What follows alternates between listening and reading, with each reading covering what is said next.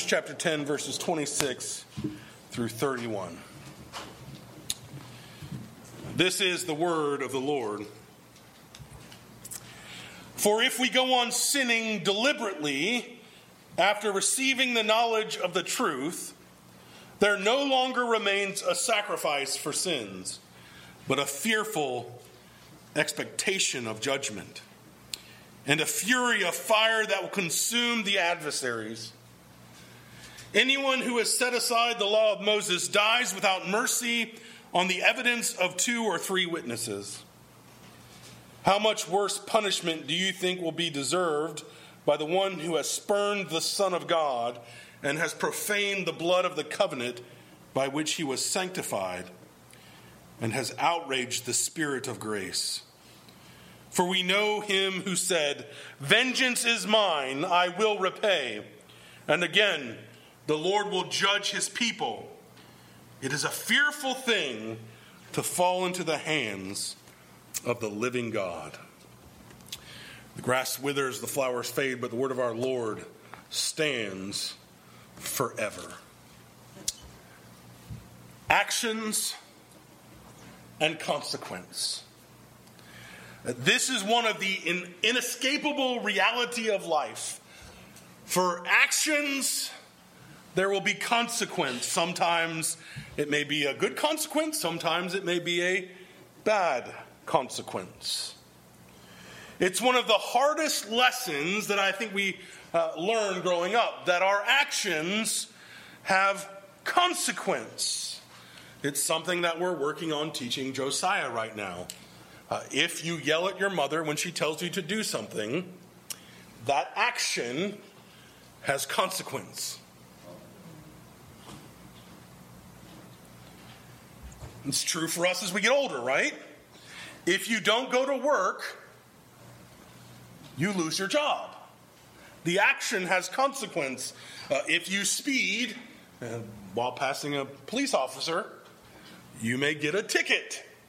The action has consequence. If you don't pay your rent, you may lose your place where you live. If you abuse any kind of thing, you might lose your health. You might lose your loved ones. None of us truly like the idea of having consequence for our actions. In fact, if you're anything like me, you would like to remove the consequence for actions. It's not pleasant to have consequences for actions. Still today, we have consequences for our actions. And for many who have thought this, and we've all thought it, they have allowed this to go to a point where if I want to remove consequence for action, let's remove judgment. If we can take away judgment, if there is no consequences for my actions, then I can do whatever I want. Action without consequence. That's what we desire. That's what this world desires. To be able to do what we want to do, when we want to do it, how we want to do it, and nothing else matter. In this chapter, in this book, I should say, this letter, for the 4th time, we are being exhorted by the writer of this letter that we are not to fall away from the faith. We are not to turn our back on Jesus Christ. We are not, for the original hearers, to return to Judaism. Because the consequence for doing this, for turning our back on Jesus Christ, the consequence is hell. Judgment. Eternal punishment. Do not return, the writer says, to your former way of life. So we're going to see 3 things as we come to our text. First, the certainty of hell. Second, the danger of apostasy. And third, the reality of God's love. The certainty of hell, the danger of apostasy, and the reality of God's love. Now, one of the things you don't often hear from the pulpit, and particularly just because it hasn't often come up in the different series that I've done, is a good old fire and brimstone sermon. But this is a good old fire and brimstone text. There is this text here is laced with the judgment that comes for those who are apart from God. It makes clear, very clear, crystal clear, a teaching which is widely rejected in our world today, and that is the reality and the nature of hell. We live largely in a generation that has refused to accept the reality of a judgment, and particularly an eternal judgment. In fact, the idea of hell has become somewhat sensationalized, dare I say even commercialized. And in many ways it has neutered the intent that should be terrifying us about hell. It's been made into a myth used to scare us, but it has no bite. And there's several different arguments that will be made to debunk the idea of hell. The first and foremost may be simply, well, God is a myth. If God's a myth, then the idea of heaven or hell is a myth. Simply, therefore, nothing exists. Those are going to be from those outside the church, but even inside the church, there are several different arguments made. There are some in the church who will say this: if God is a God of love, then he cannot also be a God of judgment. Those two things are incompatible. And since I believe God is a God of love, then there is no judgment. And they simply dismiss it, while at the same time dismissing the majority of not only the Bible, but a lot of the New Testament. Others may say something like this: yes, there is a judgment, but it's not an eternal judgment. At the judgment, the soul of the believer or the unbeliever is burned up and then it's just gone. It's called annihilation. That they are simply erased from existence. That it's not an everlasting torment. But our text today helps us work through these ideas. And the first thing that we see is that it affirms the judgment of God. Verse 26, or let's go to 27. But a fearful expectation of judgment and a fury of fire that will consume the adversaries. For those who deliberately go on sinning, there is a fearful expectation of judgment and the fury of fire that will consume all those who keep on sinning. There is a divine wrath that is coming for the unjust. So how then do we reconcile a God of love with a God of judgment? And the answer is in some ways quite simple, that these two things are not opposed. In fact, these two things are inseparable. When you talk about raising children, and we often communicate this to our children, it's something I don't think they believe. The way you show your child that you don't love them is to simply do nothing. I'm going to let my child live however they want to live. And that is showing no love to them. You're teaching them nothing. You're not instructing them at all.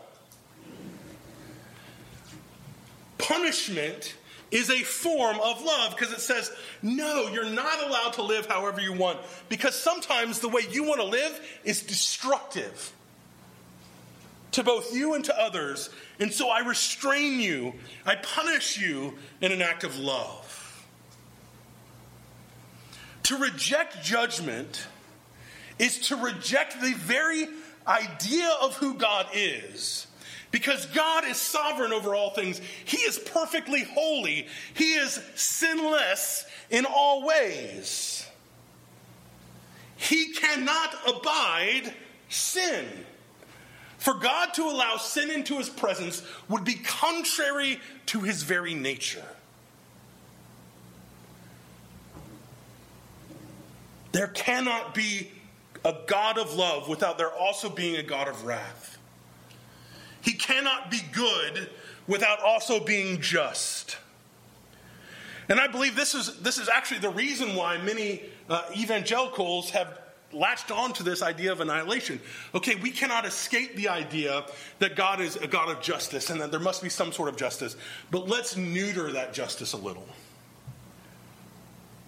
And this will be good for PR or whatever. Well, it's not eternal punishment. It's just you go into the lake of fire, you're consumed. They may point to texts like Matthew 10:28, and do not fear those who kill the body, but cannot kill the soul. Rather, fear him who can destroy both soul and body in hell. And so they say, well, both the soul and body will be destroyed. This is people like John Stott. John Stott, who is a theologian who I oftentimes will use his writing because a lot of it's very beneficial, but he held to this view of annihilation, which is not a biblical view. And this is what he said wrongly. If to kill is to deprive the body of life, hell would seem to be the deprivation of both physical and spiritual life. That is, an extinction of being. It would be strange if people who are said to suffer destruction are in fact not destroyed. But if you go to other parts of scriptures, like Matthew 18:8, it says, and if your hand or your foot causes you to sin, cut it off and throw it away. It is better for you to enter life crippled or lame than with 2 hands or 2 feet, than to be thrown into the eternal fire. Or Mark 9:48, talking about hell, where the worm does not die and the fire is not quenched. Scripture points to an eternal punishment, an eternal judgment. And so he's making the warning again, brothers and sisters in Christ, you who have known Jesus and have seen Jesus, do not turn away from him. Because if you do, there is a judgment for you. And the key word here in verse 26 is deliberately. It's the same Greek word that's used in 1 Peter 5:2, which is translated as under compulsion, or not under compulsion. So what this is not simply Christians who struggle in sin. Christians will struggle in sin. It refers actually to those who reject God's authority, who flagrantly continue in their sin, who deliberately again and again return to their sin. And the reality is this, that we all know like 2 groups of people, right? We know people who have been in the church, who leave for a time and then return to the church. There are times, and even in our own lives, where we can say, I was in the church and then I had this time of rebellion, but ultimately my faith brought me back. But we also know those who have been in the church and have left the church and have just never come back, who have even died apart. But the reality is that we don't know which is which, right? We're not able to tell the difference. But what we're to faithfully do is to do what the writer of Hebrews here does, to continually call people back to faith. Because the reality is that hell is real. No matter what this world has convinced itself. And I believe that the church does great harm when we try to minimize the punishment that is to come. And we do this, we get guilty. We get to feeling guilty. Well, it's not. The problem is this. There are people in our life that we love. They may be friends. They may be family. She's not here this morning, but I remember having a conversation with Ashton once when she was in elementary school, and she had made a friend who was a Muslim friend. And she said, well, she's Muslim. Is she going to go to hell? And I had to say, if she remains in that, then yes, she will. She goes, but I really like her. I said, I know, sweetheart. But you have to know that who God is and what is just and what is right. Hell is real. And we don't like it because we have to put faces with these people, don't we? They're our family, they're our friends. And so if we can just minimize it.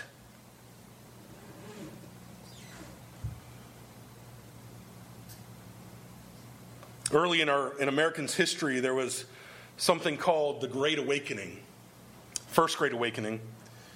And there was a man by the name of Jonathan Edwards. He wrote a very famous sermon entitled Sinners in the Hands of an Angry God. This is one of the great fire and brimstone sermons. I remember my wife telling me that she went to a Christian school and they had to read it, I think. It's become widely known, one of these great fire and brimstone sermons, but the reality of it is that sermon actually offers a lot of hope too. But he goes through, I'm not going to tell you all of his kind of 10 main considerations, but he does have like 10. They sound like this. God may cast wicked men into hell at any given moment. The wicked deserve to be cast into hell. Divine justice does not prevent God from destroying the wicked at any moment. The wicked at this moment suffer under God's condemnation to hell simply because there are not visible means of death before them at any given moment. The wicked should not feel secure. And he goes on and he talks about this, but his conclusion is this. Therefore, let everyone that is out of Christ now awake and fly from the wrath to come. Therefore, let anyone who is out of Christ awake and flee the wrath that is to come. Because as true as hell is, and it is true, and as true as judgment it is true, we also know that we have a means by which to escape these things.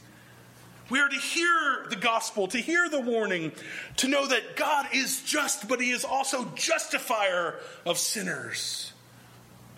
That we cannot stand before God in our own wickedness.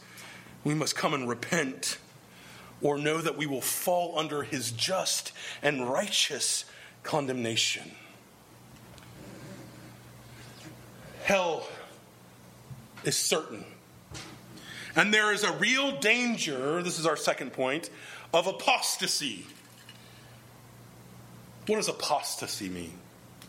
Apostasy means to turn away, to move to something else. It's not real Christians who fall away, but those who profess Christ, but were never really saved. They grasp the teaching of the gospel, but they ultimately reject Jesus. The apostate reject the person of Christ as God's Son. They reject Christ's saving work on the cross. They reject the Holy Spirit who brought near the gospel. Often people will hear this term of the unforgivable sin. What is the unforgivable sin? Some may even be worried, have I committed the unforgivable sin? And the reality is if you're worried about it, I'm pretty sure you haven't committed it. Many people don't know what it is. What the unforgivable sin is this. It's a willful rejection of Christ and his gospel. It's those who understand the gospel, who understand what it means, and they say, I reject it. It's the best, I think, biblical example of this is the Pharisees who see Jesus healing the blind, and they say what? That's the work of the devil. It's crediting to Jesus and the work of the Holy Spirit the power of the devil. That is the unforgivable sin. And many will come and they'll be outraged that judgment is there. They don't acknowledge that they've earned this judgment.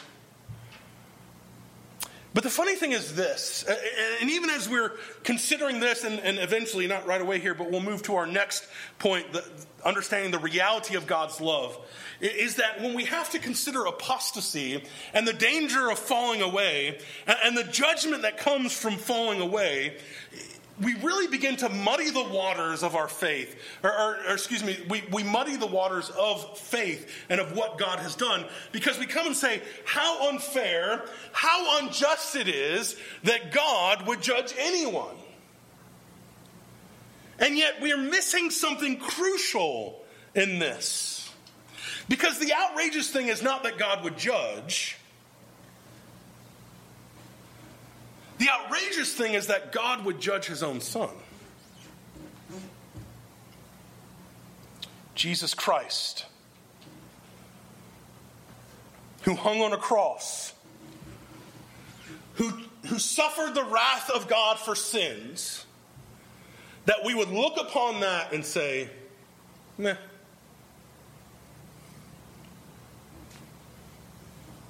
The outrageous thing is that a man, having received this knowledge, should despise it, should trample under his foot the name of God's Son, should treat as unholy the precious blood of Jesus.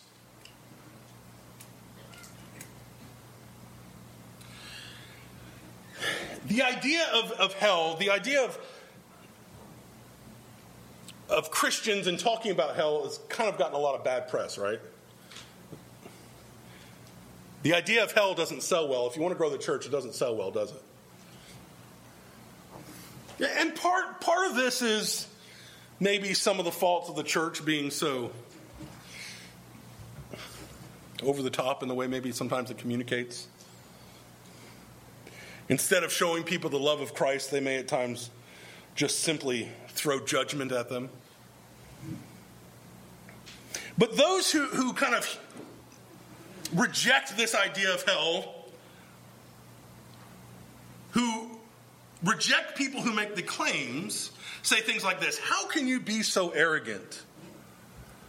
Look at all the good people around you. How can you tell me that there are those who are apart from God? And this has led the church to universalism that says, yeah, you're right. There's many paths to God, right? That's what some people in the church, quote, big air quotes, church have said. Yeah, there's any number of ways to God. Just pick your path. It's like that. I remember when I was a kid, they used to have choose your own adventure storybooks, right? You would be reading and it says, if you want this to happen, go to this page. Or if you want this to happen, go to this page. And you kind of build your own story. And that's what it's kind of is. Like, just pick your own way to God. But the Bible teaches, the writer here teaches, that apostasy is a real thing. It's something that we have to be ever vigilant about. That there are people in your life who may claim to be Christians who do not know Him. And we have to be ever vigilant.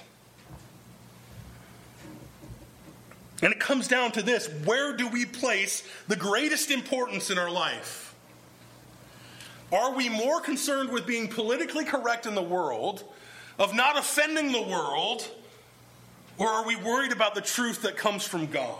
We cannot muddy the waters. There is only one source of good. There is only one who is good. We must hold firm in His truth, even though it may cost us the opinion, the respect of this world, knowing that we seek not this world's approval, but we seek God's approval. We don't seek the pleasure of this world. We seek the pleasure that comes from God. Because in all of this, we see the reality of God's love. In 30 and 31, the writer here points to two passages in Deuteronomy 32. Deuteronomy 32:35 and Deuteronomy 32:36. For we know Him who said, "Vengeance is mine, I will repay." And again, the Lord will judge His people. And it ends in 31 with this passage that says, "It is a fearful thing to fall into the hands of the living God." It is a fearful thing to fall into the hands of the living God. And it is certainly fearful, knowing that God is the one who can destroy both body and soul, but that He can bring judgment upon us. And the last section here really puts a punctuation on our warning about judgment. Because here's the thing: the fact that it is a fearful thing to fall into the hands of a living God was not even lost on Jesus Himself. Jesus in the Garden of Gethsemane, as He contemplates what is to come. What was He contemplating? Was He simply contemplating His death? No, He was contemplating the wrath of God, which would soon be poured upon Him. And this is what He says in Luke 22. "Father, if you are willing, remove this cup from me. Nevertheless, not my will, but yours be done." And there appeared to Him an angel from heaven, strengthening Him. And being in agony, he prayed more earnestly, and his sweat became like great drops of blood falling down to the ground. Because here's the thing, Jesus, while I'm sure he was not relishing the thought of the physical hurt that was coming, he understood a greater hurt was coming. That he would suffer the eternal wrath of God for sin.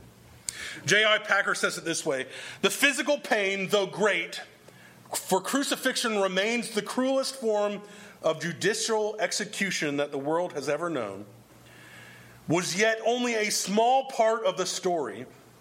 Jesus' chief sufferings were mental and spiritual, and what was packed into less than 400 minutes was an eternity of agony. Agony such that each minute was an eternity in itself. The point is that sin is morally repulsive. And this is lost on those who complain about God's wrath. But sin is morally repulsive. Sin is terrible, and the cross declares it as terrible. J.C. Ryle says this: terribly black must the guilt be for which nothing but the blood of the Son of God could make satisfaction. Heavy must that weight of human sin be which made Jesus groan and sweat drops of blood in agony at Gethsemane and cry in Golgotha, my God, why hast thou forsaken me? When we consider how heinous sin is, part of understanding that is understanding what it took so that we could have forgiveness of sins. And it was nothing less than the blood of the Son of God that would satisfy God's wrath. Do you want to see how weighty our sin is? Consider how weighty the cost was. But in that we also see the love of God for us. Because at the cross we see the reality of sin. We see the reality of God's judgment upon it. But we also see God's love in that he provided for us a way that we could escape, that we could not suffer this judgment by pouring that judgment upon his own Son. The cross reveals the love of God for us. Christ embodied this verse. It is a fearful thing to fall into the hands of a living God. Because on the cross, Christ fell into the hands of a living God. He suffered wrath and judgment that was our own. The death of Christ was required for God to be reconciled to his creatures. And in it we see the fullness of his love. Therefore, we cannot trample on the love of Jesus with our unbelief. Let us not call the blood of Jesus unholy. Precious is the blood of Jesus that was shed for sinners. And yes, how terrible it will be for them on that day that Christ returns, for all those who deny him, for all those who have said, I see the blood of Jesus and I count it as nothing. It is terrible for them. It is terrible. Because judgment is real. The judgment we deserved was poured out on him. This is the wonder of all wonders. When the world cries out, he's a God of love, not a God of judgment, we say, no, he's both. He's a God who loves us so much that he poured his judgment on his own Son. We must show them the foolishness of their presumption. We must show them the character and nature of God. That God so loved the world that he sent his only Son to die in order that we might live. But we cannot presume upon his grace and mercy. We cannot use him as a safety net. as a catch-all. We cannot equate what Jesus has done as being equal with what the rest of the false religions of the world teach. Because that's what universalism does. It says, yeah, Jesus' death on the cross, that's the same as everything else. And that's simply not true. It's simply not true. People need Jesus. They need his saving love. And we're to show them Jesus because they are in danger of eternal judgment. We should not turn from this point at all. And to do so, to soften the message of hell, to soften the message of wrath and judgment, is to devalue the blood of Jesus. It's to devalue what Christ has done for us. Hell is a certainty. There is a real place of punishment for all of those who are apart from Christ. There is a danger of apostasy. There is a real danger for those who have not truly surrendered to Jesus, who hear the good news, who will reject it. But in this, let us be reminded of the love of God, that he sent his Son as the only means of our salvation, that he has provided all that we need so that we might have life. And let us with gladness and hope rely on him and him alone. For brothers and sisters in Christ, it is a fearful thing to fall into the hands of the living God. Let's pray. Heavenly Father, we thank you for your word. We thank you for Jesus. Lord, we acknowledge the danger, the true danger of judgment and apostasy. Would you secure in each of us the reality of what Christ has done? And would we lay our trust and hope on you, and would we compromise it for nothing? For there is nothing greater in all this world than Jesus' blood and righteousness. Thank you for your Son. We pray in his holy name. Amen.